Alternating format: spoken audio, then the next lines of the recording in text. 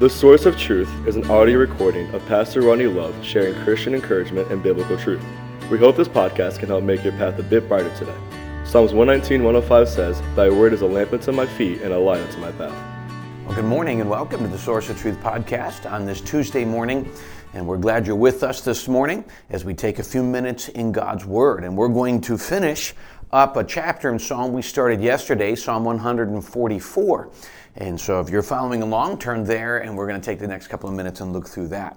I'm going to begin reading in verse number 9. Let me read the verses we're going to cover today, and then we'll take a few minutes and unpack them. Verse number 9 says this, "I will sing a new song unto thee, O God, upon a psaltery and an instrument of 10 strings, while I sing praises unto thee. It is he that giveth salvation unto kings, who delivereth David, his servant, from the hurtful sword. Rid me and deliver me from the hand of strange children, whose mouth speaketh vanity, and their right hand is a right hand of falsehood. That our sons may be as plants grown up in their youth, that our daughters may be as cornerstones, polished after the similitude of a palace. That our garners may be full, affording all manner of store, that our sheep may bring forth thousands and 10,000s in our streets, that our oxen may be strong to labor, that there be no breaking in nor going out, and there be no complaining in our streets. Happy is that people, that in such a case, yea, happy is that people whose God is the Lord." Now, what we see at the end, obviously, if you understand what he's looking at, is he's more than likely in the middle of a battle between Philistines. And this is not necessarily the first time. They were always kind of their nemesis at that time. And so David's pleading for deliverance from his enemy, the Philistines. And so we talked at the beginning about it.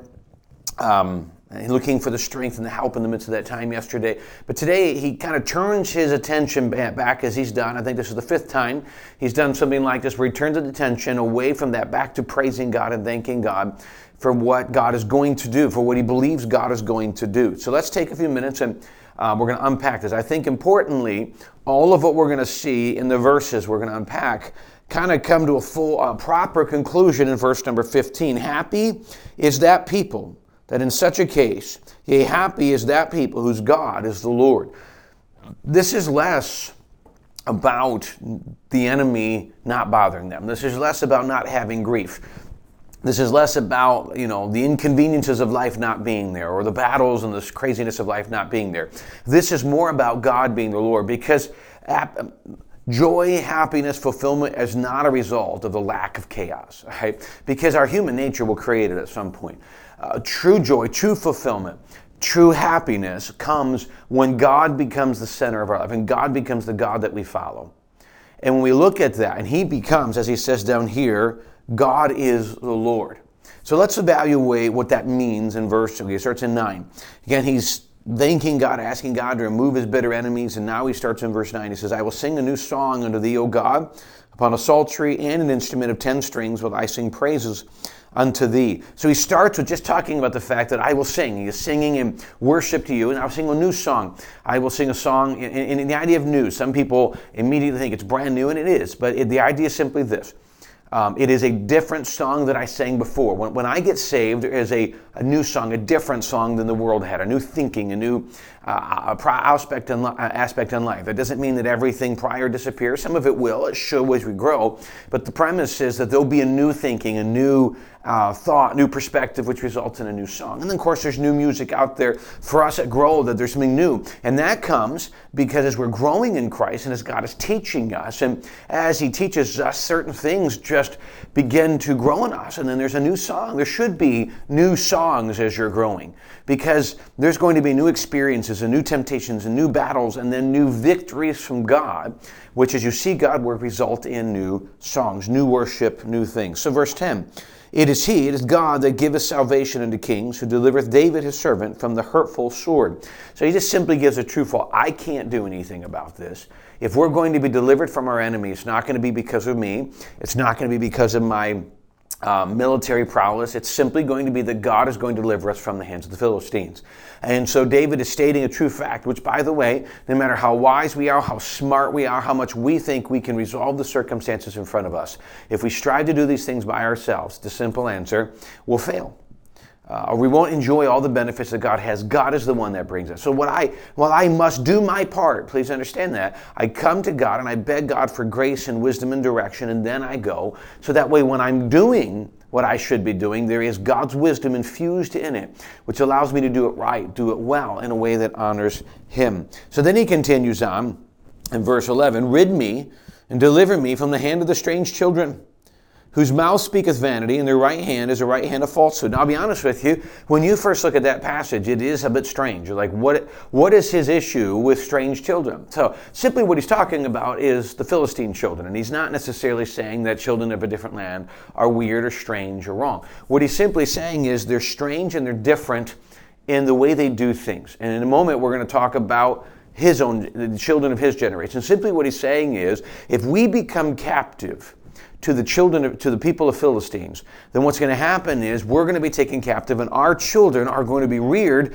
just like the children of the Philistines. The ways of Israel, the ways of worshiping Jehovah, all of those things are going to go by the wayside, because our children are now going to be reared and raised under the thinking of the Philistine way. So deliver us from the thinking, from what our children would get in that place. Please don't let us fall into captivity to where the thinking of a different culture would influence us. And then he goes on, why? Why deliver us? Verse 12, that our sons may be as plants grown up in their youth, that our daughters may be as cornerstones polished after the similitude of a palace, simply stating that our children will grow up in the reflection of Jehovah God, in the ways at that point, in the ways of Israel, in our ways.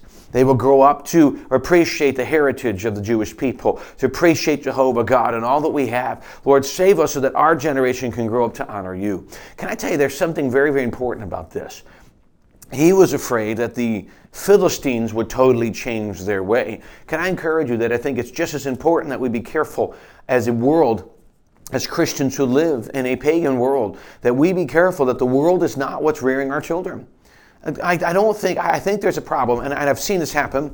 I think we can go too far to complete isolation, where our children are so isolated from anything in the world that the moment they're ever exposed to the world, they don't even know how to handle it. Now, I don't necessarily think throwing him into a vat of filth is the answer. I hope you understand there's a balance there.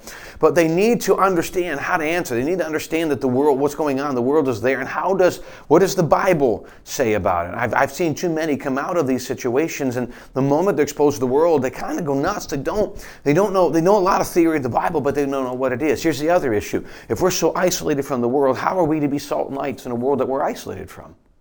How are we to be salt and light from a world that needs us? It's Sunday night we talked about the idea in Revelation that the reason Satan is limited today is because of the church. The church and the Holy Spirit is existent in the church. Think about what that means for today.